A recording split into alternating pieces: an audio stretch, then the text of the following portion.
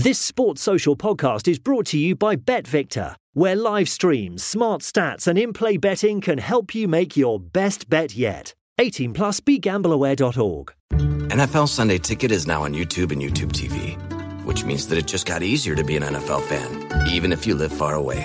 Like maybe you like the Bears, but you're hibernating in Panthers territory. But with NFL Sunday Ticket, your out-of-market team is never more than a short distance away.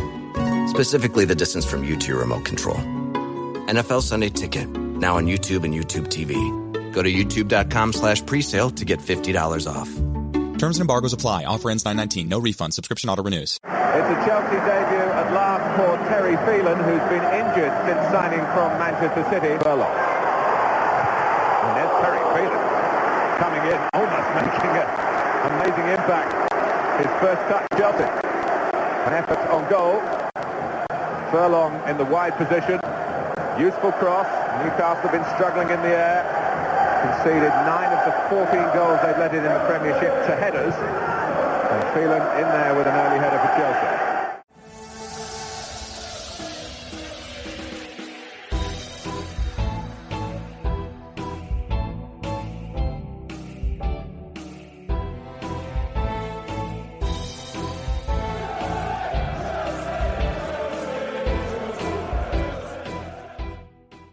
Fellow Chelsea supporters, here at the Blue Day podcast, I am delighted to welcome our guest on the show today. He made 24 appearances for the club and he played alongside the likes of Dan Petrescu, Steve Clarke and Ruud Gullit. Here is Terry Phelan. Terry, welcome to the Blue Day podcast. How are you? I'm great, thank you very much here in Bangalore in India. It's just raining now, so it's taken a little bit of that hot, humid heat out of the air, and I've just come out of the gym, believe it or not, so I'm here speaking to yourself regarding Chelsea and topics regarding myself at Chelsea. So yeah, I'm really pleased that I'm still remembered at Chelsea. You were fantastic.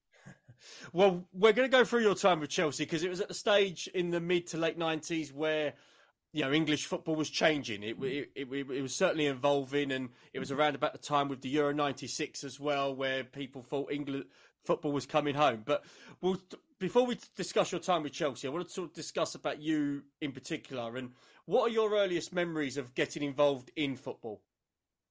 Well, obviously, again, like probably a lot of people my age at 56 years of age, is playing on the streets, in the back streets, in the back alleyways, the back entries of Salford, Manchester and Sligo in Ireland. And that's what we used to play. We used to play games called Kirby, Whalley, Wembley, World Cup, when the World Cup was on Wembley, when Wembley was on, obviously. If you had no friends to come out and play, you'd play Kirby. It'd be you and the Kirby, you throw the ball against the Kirby, it'd come back to you, catch it on your chest, you fire, you give yourself points, you always tested yourself. If there was no one to play out, you played against the wall. And I used to call it me and the wall. It's not because I didn't have no friends, it's just because they didn't want to play football with me, because I was probably a little bit too good for them. But no, it was absolutely brilliant. And you learn about yourself an awful lot, when you've got to come up with different ideas and different topics on the streets. And then when the lads did come out, you're playing against gable end houses. You've got the curbs in the cobble streets. I say cobble street because it was like that back then in Manchester and Salford.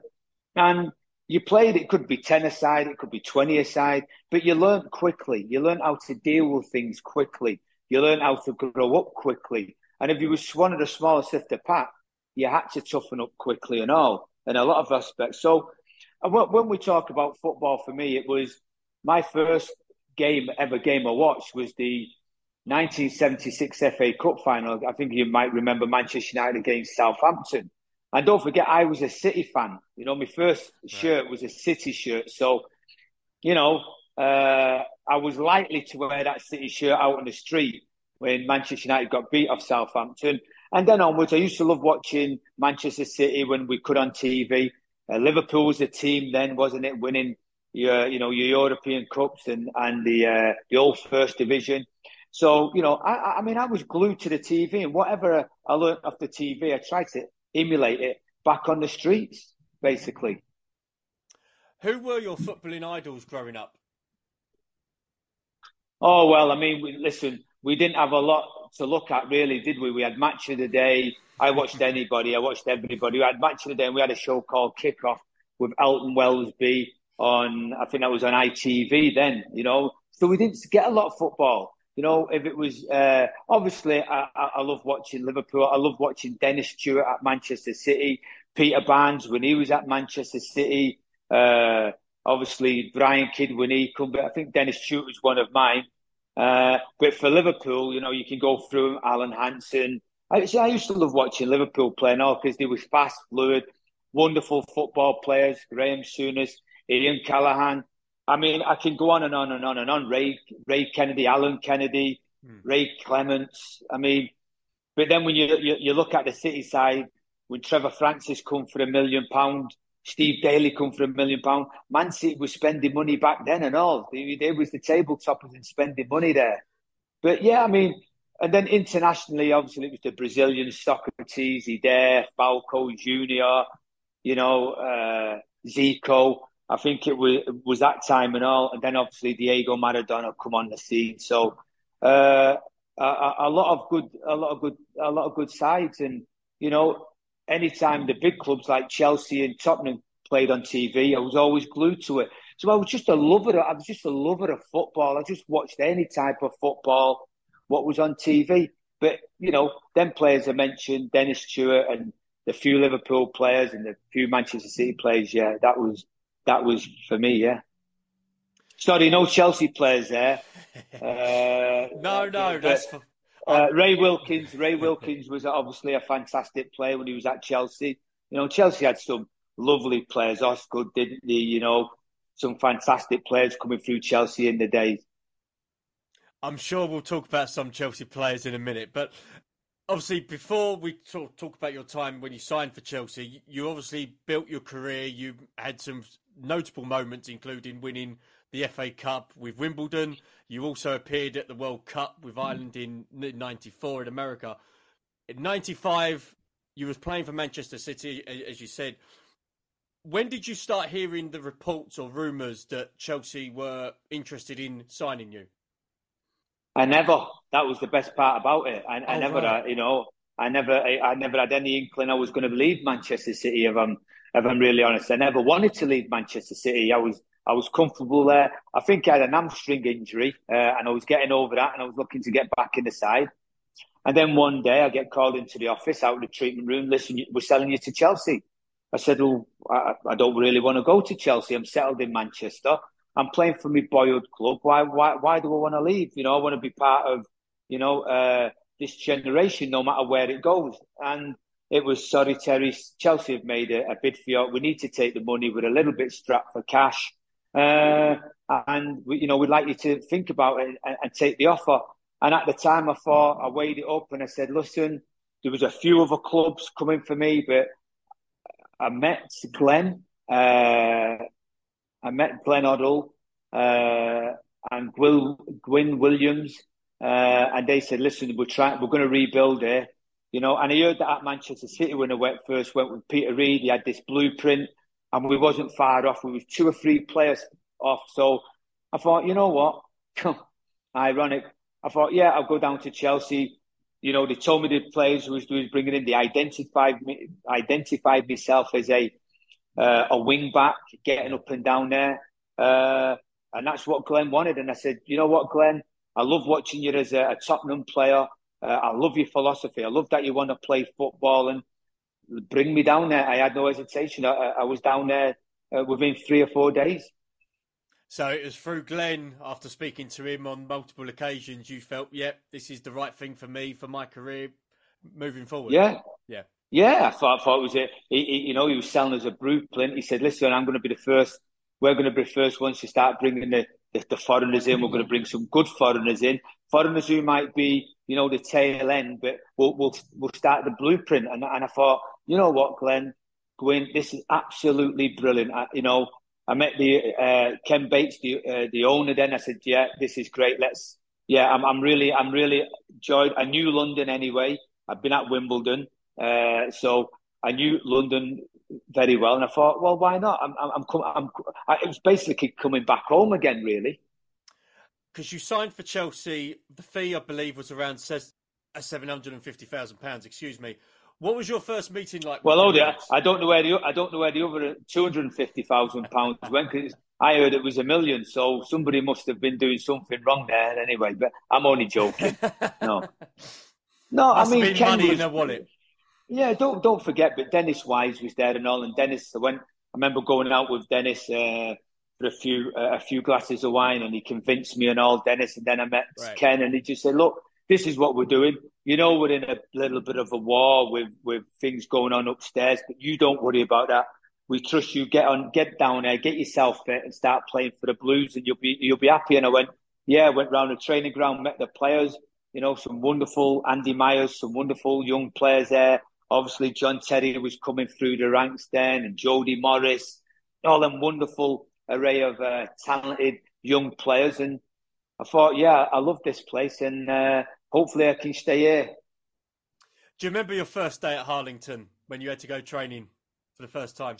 Well, yeah, because I had to go into the treatment room because it didn't sound too good. What, we've just paid £1 million for you or whatever it was, and you're injured already. I says, "Oh, you know how it is, guys. You know, I'll get myself fit, no problem." And to tell the truth, I said at Man City, I will not go to a club not being fit because I don't think it's right. And I remember Glenn having a word with, I think it was Alan Ball then, and said, "Look, we'll take him down, we'll look after him, we'll get him fit." But it wasn't the right sign for me to do that. But I went down anyway. The medical staff was absolutely fantastic, brilliant group of lads, wonderful club. Fantastic supporters. I mean, what more can I say? Well, we'll talk about your debut, and it was in a game against Newcastle United. It was on the 9th of December 95. Them at the time were competing for the Premier League. They were having a good run under Kevin Keegan. What memories do you have of that game in particular? Well, obviously, Ginola was playing there. He must have been playing there at that time. And Les Ferdinand, they had a wonderful team, a wonderful array of players, and they was bombing on all cylinders. They come down to us. Did we win that game? We did, yes. I believe it was Dan Petrescu who scored the only goal. Yeah. So that just told you what we was made of. And you mentioned in a play there, Dan, who played on the other side, on the right side. Him and Clark, he was always battling for that. I don't remember a lot about it, to tell you the truth. It was just about going out there, like every club I've gone out there for, and pulling my socks up and winning the fans over, because they were struggling for left backs. Andy Myers was only a young lad there. And, obviously, Tony DiRigo had gone a long time ago, another wonderful left back. He'd gone a long time. So he really struggled. But I remember I could have went to Chelsea before I joined Man City. And I think it was Ian Porterfield was the manager, because they'd just got Dennis Wise. I think Vinnie Jones went there and Dave Besson went there. Andy Townsend was there. And, Dennis was like, "Terry, get over there." But I think they didn't want to pay the £2.5 million fee, which was an awful lot of money anyway. And I thought it was disgustingly too much. I thought, £1.5 million was enough. But no, I don't really know a lot about the game, to tell you, if I'm really honest. But what I remember is, running out onto the pitch, and we was rebuilding the back end of the goal. I remember that was rebuilding, because we was building the hotel then, and it seemed a bit strange, but it was all about football for me, and getting out there and showing the fans and the manager what he'd laid £750 or £1 million out for. What were the fans like with you in terms of the reception? Did you feel you got a nice reception? And in terms of, obviously, during your time, what were they like with you? You know what? I get goose pimples. Just brilliant. I mean, I cannot, the pleasure I got running out on Stamford Bridge. Don't forget, I'd played there many occasions. Yeah. So the fans knew what it was like. I remember playing against Dennis Wise when he went there. And Dennis Wise gave me a little, slap round the cheek, right, Philo, and I turned around and went, "Dennis, you're going to be playing against me out there, and you know what I'm like. We was playing for Wimbledon. I said, there's going to be no messing about then." And I don't know if Dennis went off at half time, or I was picking him out of my pocket. Sorry, Dennis, if you're listening. But, but I just thought the fans was magnificent, and they're still magnificent fans now. I'll always remember Chelsea. It's a place in my heart. I look at plenty of pictures when I was got the blue shirt on, and I was very proud. I was very proud to play for Chelsea. I'm very, very proud. Very proud still now that I'd played for Chelsea. Another game that was quite notable that season against Newcastle was in the FA Cup. We drew with them at Stamford Bridge, and then we had to have the replay at St James's Park. It went to the penalty shootout. You was on the pitch at that point. Was you looking to maybe take a penalty as part of the shootout, or was you sort of a little bit like, no, I'd rather the attackers take it? Hey, listen, I put Mika Gould on straight away and went to the back. I could take penalties, but I let the top classmen do that. But I think I remember Peter Beardsley. He was taking his penalty or something like that, or they got a penalty and they missed a penalty. I don't know. And I picked the ball up and walked away off the penalty spot. And we used to have a bit of banter then. And the referee went, "Hey, come on, Philo, come on, don't be. You're not at Wimbledon now. You're at a respectable club like Chelsea. Don't be messing about. Put the ball back down for Peter." And I think Peter was messing up, and I picked it up again and put it down. And he missed the penalty, I think. I think he missed the penalty, and we went on. I think we went on. I can't remember a lot, to tell you the truth. We went on, and I think we won the game. Yes, I think. Yeah, we did win on penalties. Yeah, we did win on penalties. And that was a bit like it was a bit like, to tell you the truth, Man City. We got to the quarterfinals, and we thought we was going to win the FA Cup. I think it was 92 or 90. I think it was 92 or 93. But yeah, we got beat off Tottenham, and I'm going to Chelsea. Think, yes, now this trophy's probably coming to Stamford Bridge now. Yeah. Our form was quite inconsistent though around that period under Glenn. We would beat Middlesbrough 5-0, Gavin Peacock scoring a hat trick, but then a week later we'd lose to Coventry, we'd lose to West Ham. Looking back now, what would you take the reasonings to be in terms of Chelsea's out of form? Because we certainly had decent players and we had a decent manager that had the ideas to play good football. Was there any sort of reasonings you could put down to why Chelsea weren't consistent enough that we were going higher in the league? Well, I think that a lot of players were still finding their feet who would come into territory. Don't forget, we were the first real big ones to get the foreign brigade in. You look at the influx of foreigners what come into Chelsea then, and it took time. It took 6-7 months really for them to settle in. You can't blame the manager all the time. We can't blame Glenn. We can't blame Peter Reid. We can't blame the manager. Players have to take the ownership. I have to take the ownership. If I wasn't doing my job, then I let the manager down. I let the club down. I let the fans down who was paying for me. And sometimes you just have a little bit of luck. Sometimes you don't. And yeah, we had a bit of inconsistency. But we had an awful lot of players coming in. I mean, Mark Hughes come in. Dan Predrescu come in. I come in. We were still finding our feet. And yet it takes time. And, you look at other teams. It took time.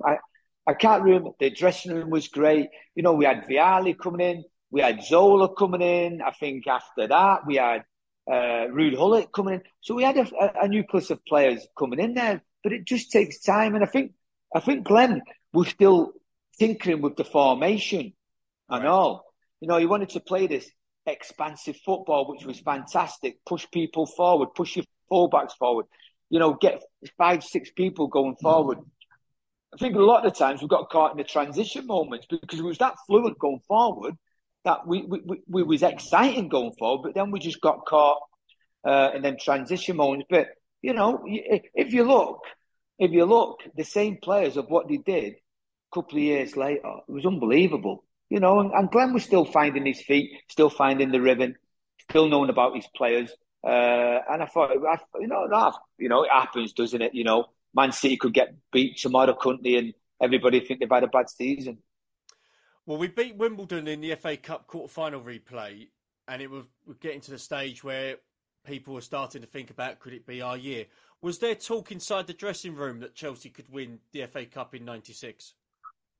No. We took every game as it come. There was no feeling.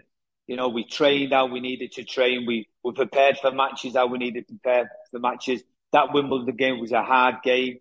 Very, very, very tough 2 games at Stamford Bridge and at Sellers Park. Very, very tough. What I can remember. I think we played we had a orange. I'm looking at orange and grey kit. That's right. I think one of the lads sent me a picture only because it was the FA Cup, and I was watching Man City last week. They sent me a clipping, and I think it was me, Rude, and somebody else was celebrating a goal. I think Rude scored. I'm not too sure, but no, there was never no talk about it. Not a thing. You mentioned Ruud Gullit. He was becoming a major influence at the club since he signed in the summer of '95. Did you build a good rapport with him? Rude. Yeah, and no, really. Yeah, as a player, it was great, and I think everybody was super professional. You know, we had a laugh and a joke, but it was all super professional, and I was always in the gym, and you know, obviously, Rude had been through his trials and tribulations with injuries in his knees and that. Yeah, I mean, we always grab a coffee together. We was in London, me, him, and Dennis, and a few of the other lads. So there was never no problem there. I wouldn't think so. There was never no problem. Yeah, he played. He was fantastic. Obviously, he was coming to the end of his career, but you know, I mean, when he played and when he trained, he didn't train an awful lot because of his knees. But when he played, he was absolutely fantastic. You know, and watching him in the '90s for AC Milan and Holland, I mean, what can't you say about Ruud as a player? To tell you the truth, he had that arrogance, that Dutch arrogance, and he swung about. But I think Dennis Wise had soon cut him down to size every now and again in the lads. So it just showed you. Well, one pivotal game in '96 for us was the FA Cup semi-final against Manchester United at Villa Park. Do you remember a little bit before the game what was said that Glenn Hoddle tried to encourage you guys in the dressing room beforehand? Do you know what was said in regards to what was Dennis Wise was like, and also what was the atmosphere like with the Chelsea fans? Because I believe from what stories I've been told, the atmosphere was electric. That the whole crowd, Chelsea fans, it was a complete sellout. Well, I mean, I can't listen. I mean, I don't know how many years ago it is now. Is it 30 years ago or something like that? I mean, sometimes I can't remember my own name, my own date of birth. Never mind back then. I can't remember a finger in the dressing room, to tell the truth. The excitement, I can remember the excitement of the fans at Villa Park. The pitch wasn't the greatest. Manchester United was shit scared of us, to tell you the truth, because they knew we was in for the game. And what I do remember is I played for Ireland. I come back on the Thursday, and Glenn had me out coming inside and clipping balls with my right foot, I believe. And you know, we did that on a Friday and all. And I got very fatigued because I'd already played on the Wednesday, and then I did a heavy load the Thursday and the Friday, and you know, I was very, very fatigued. So no, I mean, the atmosphere was absolutely fantastic, and when we scored, we had belief that, hang on a minute, we were absolutely battering Manchester United. Cantona, Giggs, Beckham was absolutely murdering them. They didn't. The first half, they couldn't live with us. We went in at half time and we went, we're gonna score another 5 or 6. And to be fair, we should have been 2 or 3 up in the first half. Yeah. You know, but the second half, we come out, we're still playing well and doing the things what we had to do. Still had a couple of chances, and I do remember how they scored their goal. But before that, we went on a counter attack from, I believe it was a corner. Manchester United at a corner where I went, and it broke out to me, and I was in acres of space, and it was 3v2, and I'm bombing on, and the next thing, boom, my thigh muscle went on my right foot where it was curling balls in on the Thursday and Friday, fatigueness, click, and I stopped. I should have come straight off, but I thought, no, I'll run it off. It's just fatigueness, and then obviously, you know, we all make mistakes in football, and we've made mistakes. And I think Craig Burley, for some unknown reason, he tried to play a back pass back to Hitchy in goals. Hitchcock, then Hitchcock, Hitchcock, and everybody stopped. And then I thought, shit, it's gone up to my side. So I tried. If I would have been okay, I would have probably got the ball. Because everything was delayed action. I think Beckham scored, and he didn't kick a ball all day, but he scored that goal. I think that was 1-1. I don't know then. I think we got beat 2-1. If I'm right, I can't. And I think everybody was gutted. I was gutted. I think Steve Clark went off, and also he lost his two fullbacks. I don't think did Dan Petrescu play in that game. He didn't, did he? Don't believe so. No. I don't think Dan played in that. I think he was injured and all. I think he got injured on international duty because I think Steve Clark played right back. I'm sure. I was just going to say, did Glenn want to take you off? Was there a sort of a conversation between you and Glenn at the time that? No, I just had to put my hand up and say, listen, I'm no good. I tried it, and I just had to come off. It was just no good, and I didn't want to make it any worse, So that was me, and the semi-finals. You think quarter-finals, semi-finals, but you're never going to get there again. That was your last involvement that season because come the summer, Glenn would leave to join the. And can I ask you something? Can I say something? Yes, of course. I was absolutely gutted, when Glenn went and he took the England job. I was absolutely, I was absolutely gutted because when a manager brings you in, he brings you in to build a club and build a unit and then when you get up and leave and you think, well, was the heart really there in the first place? I know the England job is the England job, but have a little bit, and I'm not blaming Glenn. I'm just thinking if you've brought players in and you've sold the blueprint and the club to them and everything, then it's a difficult one because England come calling, but for me, he should have stayed. He should have stayed for at least another year or two and seen this team nourish and challenge the best teams in Europe. And he left, and everybody was gutted. Everybody was absolutely gutted, honestly. And I was so gutted that it was like when Peter Reid left, the same thing. Maybe it was just me. Maybe when managers got me, I got in the sack. I don't know. Just to point out, Dan Petrescu was injured in that game. He was not part of that game against Manchester United. But talking about when Glenn left, was you equally as surprised that Ruud got the job as player coach? I was. I think everybody was surprised. I think I don't think that would ever happen this day and age. I don't care. I don't think that would ever happen. I don't think nowadays in the Premiership, I don't think that would happen. Obviously Ruud has to change. He has to adapt to certain situations. He has to adapt to players. He knows players. He can't be the friend. Yeah, he had his favourites. And I don't know. He had this persona about him. I think Graham Ricks was the one who took everything. Graham Ricks was the coach. He was the manager.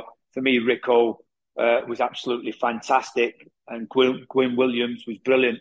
But for me, I don't know. I think you've got to go out and you've got to get a top manager for that job with the players they had. And that's all I really got to say on that one. Because I remember from talking to people and when I'm talking about that period in the 90s, I know there was a little bit of rumours that George Graham was linked with the job, that Ken Bates allegedly was talking to George Graham. Was there any rumours amongst the dressing room about who, if it wasn't Ruud, then who could it have been? Not really. I never really focused on that, to tell you the truth. I couldn't really tell you. I just focused on trying, to impress the new manager. Obviously now he's a player manager, impress the coaching staff with my own performances, and that's what I tried to do, basically, and really keep your place. Obviously, I had Andy Myers there, we had Scott Minto there, wonderful football players, and as a left back myself, you're thinking, right, you've got to be on the balls of your feet every game and in training because you've got lads in there who are ready to come in. Did you and Ruud Gullit speak in that summer of '96 about his plans for you? Not really. No, everything was all right. I went away with Ireland. I think I went away to the USA with Ireland. Great, come back. Started training, and I think I got a little bit of an Achilles problem, and I got over that, and I thought, great, and I was getting back fit, and I think it was in Ruud's plans. I wouldn't know, but I think when you get injured, it's not your fault. There's not a lot you can do about it. It's heartbreaking anyway. But people have got to trust that you get back and fit. Because don't forget, people have gone through that situation and all in their careers, and they know how difficult it is. I got Achilles injury, started coming back pre-season, fantastic. And we were just going to, I think, play AC Milan in the San Siro. And I was ready to go, everything. And the last kick of the ball, I hurt the side of me knee. There's a little muscle at the side of me. I thought, oh, here we go again. And I never went. And obviously the lads went over there. They did well. And then obviously the team started to get picked. And I felt a little bit out of it because I'd just picked up one injury. I'd got over that. I come back very well. And then I picked another injury up. Or it was vice versa. It was one of the two. And that hampered me a little bit, It was a little bit stop-start for me, what I can remember. And I was a little bit sad, to tell you the truth, that, I got overlooked. I don't know why. And I remember a reporter asking me, what's the situation at Chelsea? And I just said, I don't know the situation. I don't know if I'm going to be playing anymore. I don't know if I'm surplus to be sold. I'd like to play. I know I've got people who are going to challenge that position, but I think I'm good enough. I'm an Irish international. Not that counts. We just lost the Euros, obviously, a playoff against Holland, so we never went to the Euros island. We went to the USA. We didn't really want to go. We was tired. We was fatigued. And then coming back to a club, you're thinking, fresh challenge, here we go. One or two injuries, which every player has, and it's a nightmare. And I thought, am I in the plans here or not? I had a report come to me. I says, no, me and Ruud haven't talked. Hopefully I'm in his plans. If he talks to me, it'd be great, And then it got blown out of proportion in the paper. Ruud pulled me in and he said, what's this? I said, Ruud, I'm honest. I was as straight as I was. I've been misquoted on certain things. It's not right. I phoned the reporter up. I had a right go at him. And thank you. I had a right go at him and just got me cup of tea off the lads there. There you go. A cup of chai. I remember I waited for a meeting and, nothing really happened. And, I was dragged in to the first team, dragged back out again. And I felt like a yo-yo. Right. I felt like a yo-yo. And I thought to myself, I haven't come to Chelsea to be like this because I know I can play and I know I can be a big part and I can be a big part of Chelsea's plans. And do you know what? Obviously, I was sad. I was upset. My family was back in the northwest. I said, "Well, I'm not doing it. I'm not going back to my apartment on my own, not playing. Not knowing what I'm doing. I don't want to be sat. I do not want to be sat in the stand. That's not Terry Phelan. Terry Phelan wants to play his heart out. And then obviously an offer coming from Everton out of the blue. I remember Matt, you saying, Terry, stay here, just stay here, you'll be okay. And I took the offer. It was stupid. It was stupid. Maybe I shouldn't have done it. Maybe it was just emotions. My family was back up north. Family reasons, went back up north, and I was really gutted, to tell you the truth. And then Chelsea went on to, obviously they won the FA Cup and one or two others, and then Vialli had taken over. Again, another player coach, but they were successful, so you can't knock them. But they had some fantastic, wonderful array of players. I'm going to tell you that now, and playing for Chelsea was part of my life, and no matter where I go, I always mention Chelsea Football Club. That was part of that, and my only down point was I wasn't part of winning a trophy with Chelsea. likewise with Manchester City, big clubs. You know, I was really down at that point. I was really down, and then I had to go to another club, prove myself again, and but I was a battler. I had that strength of mind and strength of body to really battle on and show people that, you know, I can still go out and perform at the highest level, which I was doing. Just to go back on obviously what you said about your departure from Chelsea, it was around about January of '97. You weren't getting a lot of games, as you said. I think you played in a couple of games against Bolton. You came on against Sheffield Wednesday, I believe, in the Premier League as well. You then went to join Everton for, I believe the fee was around £850,000. Where did the other £150,000 go? It was $1 million. Well, that might have gone in the back pocket, maybe. Yeah, it might have gone into someone's back pocket. But yeah, well, it didn't go in mine anyway. You mentioned about one of the factors in terms of the fact that you weren't playing regular football, and you had the conversation with Mark Hughes. Was there other players that was sort of coming up to you and said, "Listen, you know, give it to at least the end of the season"? Would you say that it was a little bit I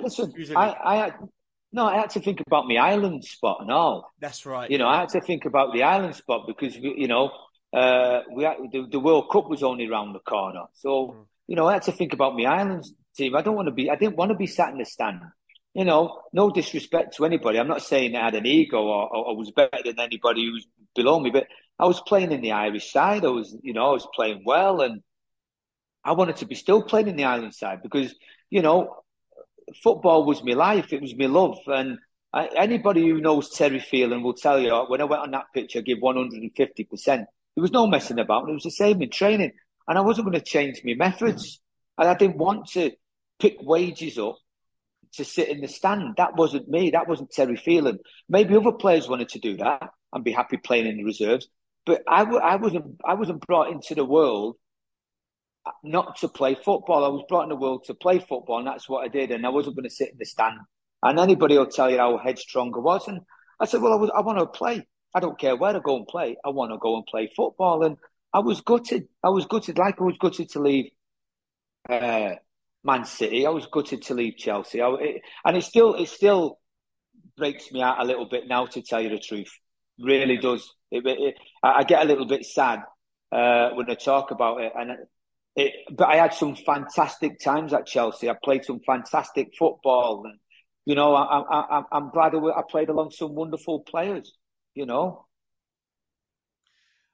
Now, we could talk about the current day football at the moment, and one topic that people sometimes want to talk about, other times people can't stand, and a lot of people have opinions on it, and that's VAR. Now, we're off the season now. We're obviously going to have a nice little break. We're going to gear up for the new season. But what's been your take on VAR the last sort of few seasons that it's been in existence? Good and bad. Good and bad. You know, if it's used right, it's really effective. You know, if it's used wrongly, it's not effective. And when I say when it's wrongly, I'm a bit dubious with these handballs with defenders. You know, we've seen one in the FA Cup with Walker. You know, Kyle Walker. The referee doesn't know what's going on. He doesn't see it as a penalty. It goes up to VAR. The lad Walker doesn't know where the ball is. His arms have got to go somewhere. He can't jump out of the water like a sea lion, you know, or up into the air like a sea lion. He's got to put his hands up to get that moments and that height. He doesn't know where the ball, and the ball hits his hand. His hand doesn't hit the ball. Penalty. Now it goes to VAR, and VAR turn around to say to the ref it's a penalty, but yet the ref has gone no penalty like kind of thing. He's had to go into VAR. For me, that's dubious. You know, and then on the good things, if you're offside, you're offside. Now, you might be only offside by a millimetre. You're offside, you're offside. As simple as that. And the good things, tackles, yeah, late tackles. I think it's stamping that out. I don't mind that. But, you know, you look at the fiasco what happened at Anfield where they couldn't see the corner being taken. You know, for me, you've got people up there. You've got 4 people up there with monitors all over, and they can see, maybe put an ex-football player up there. I don't know, but for me, they've got to sort it out, and it's got to be a little bit more cleaner and a bit more crisper. Yeah, is effective. Yeah, but sometimes it's not effective. Would you keep it in terms of expanding it? Maybe changing things around. Well, if we talk about offsides, then that's a big one. I think it's come in and it's saved a lot of clubs maybe a lot of money from going down or winning a championship or winning an EPL or winning that vital 3 points away from home. And somebody's gone offside, they've scored, it. VAR, great, no, offside. I mean, I don't know. Maybe they have like they have in cricket. I don't know, and it's up to the captains to call. I don't know. I know rugby, they have a bit, is it spoiling the game because it's taking too much time? It's stop, start. But sometimes it doesn't happen. Sometimes it does happen. You look at the goal what Tottenham scored against Manchester City in the Champions League that time, the near post, blatant handball, come off the knee, onto the hand, into the back of the net. No goal. They've got VAR all over the place. So tell me about that then. This is what we're on about. So for me, we can take it or leave it. It doesn't really bother me. But in a good way, it has saved teams from maybe going down or getting beat at that vital point, especially with offsides. Now, I want to talk about today's Chelsea. We've got a new manager again with Mauricio Pochettino. There's been plenty of changes. There's going to be more changes coming. What's been your take on Chelsea of 2023? I feel sorry for the fans. The fans go there every week, 50-odd thousand every week, paying the money. They want the money to be spent well. They want to see superstars coming in there. I think there's players been bought which wasn't by the manager before. Obviously they've got an owner coming in there, splashing the cash, which is great. But you've got a surplus of players there. A manager's got to come in. He's got to keep a lot of players happy. He's got to keep players what maybe he doesn't want, and he's got to try and get rid of them. And he's got to clean that dressing room up. He's got to clean it up. I mean, if we look at Thomas, absolutely fantastic what he did. They get beat off Shakhtar Donetsk in the Champions League. I think it was 1-0 over there, and everything is blown out of proportion. Why they got rid of him, I don't know. I wouldn't know. I don't know the reasons inside of Chelsea why that happened. Obviously, they bring in another manager in. It doesn't quite work out. That manager spends 250,000 or whatever, 250 million. And then they bring another manager in and they bring another 300 million of players in, And I wonder where these players have come from and what they're actually, how, a squad of 40 are going to play and they've spent, God knows how much money. That's the disappointing part, and they've been no better off. Where did they finish in the league? 12. That's what you got to ask yourself. Yeah. 12. This is Chelsea, by the way, who spent something like, God knows, 500-600 million, maybe. Yep. Is that right? Am I on that? Am I on that figures? Yep. Think about the back. Think about the cost of the full backs and centre backs was 300 million alone. They didn't have a centre forward. Conte was injured. And I just think, it must be the only industry in the world where people go out, they spend all this money, but yet they finish outside the top 10 and they must like throw money away. I don't understand it and I will never understand it. Surely there's got to be some due diligence done on what players are going to fit the model of Chelsea. Graham Potter coming in, was he given time? No, he had a dressing room which was disgruntled. He had players in there who wasn't playing. I thought it was disgusting from the players. If I'm asking you, you're world-class players out there. Sort it out amongst yourselves in the dressing room. Get out there and play for the fans. Don't let the fans down. This is Chelsea Football Club. This is not just any old club these players are coming to play for. But obviously, Frank goes in there. Did he really play for Frank? No. They're handy-pandying about, bitching and moaning like little boys. Get out there, roll your sleeves up.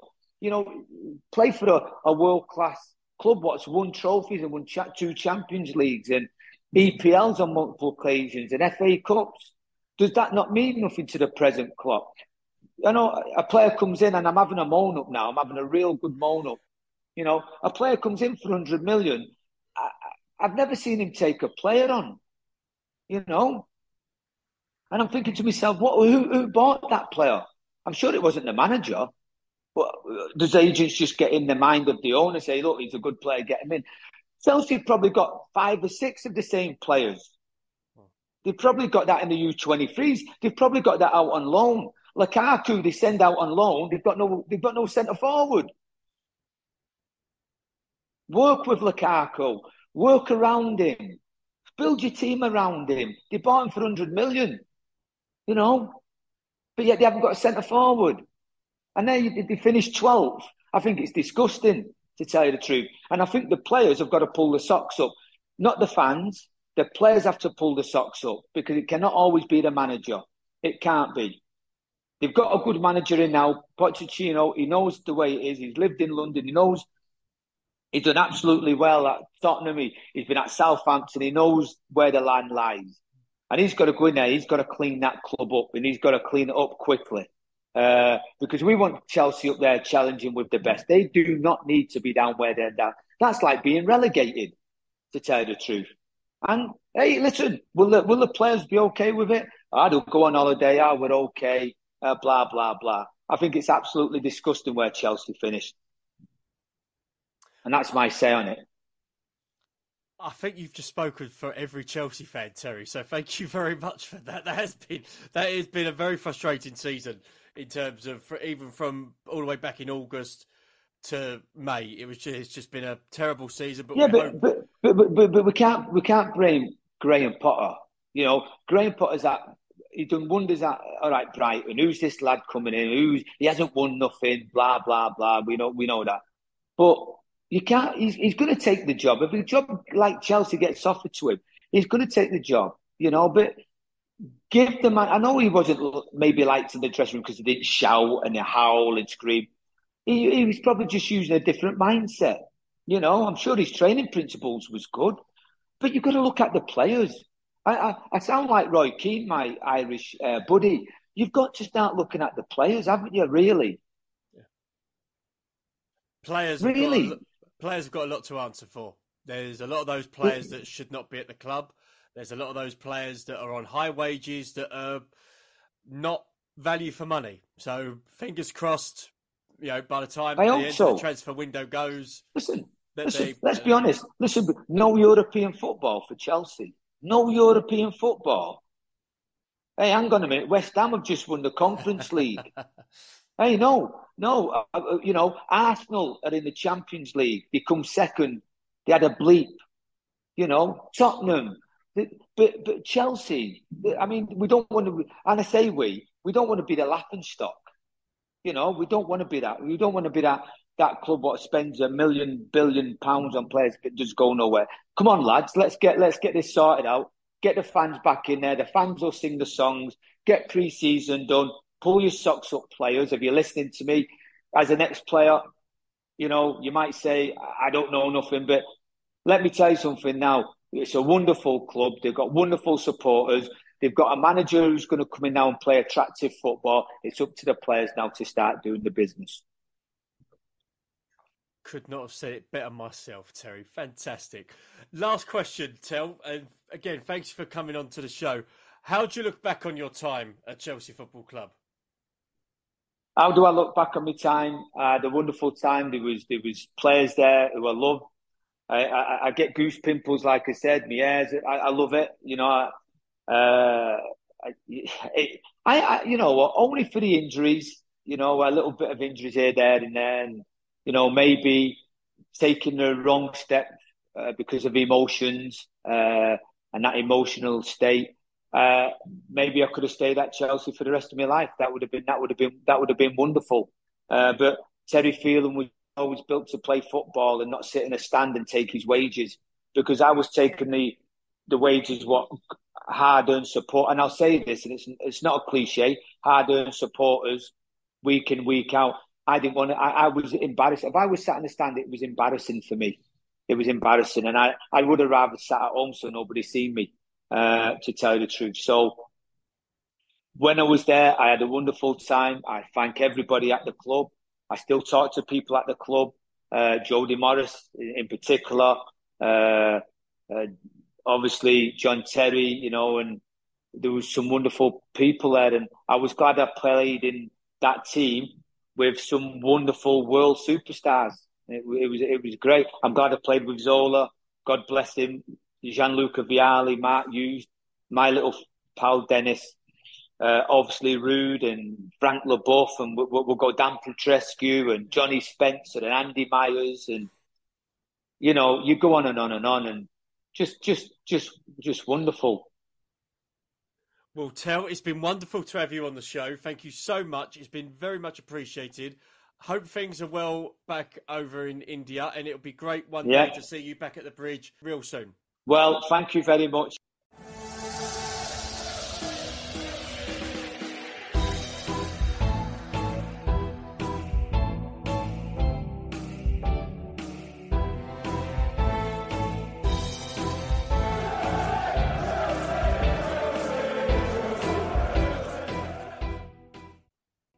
Sports Social Podcast Network.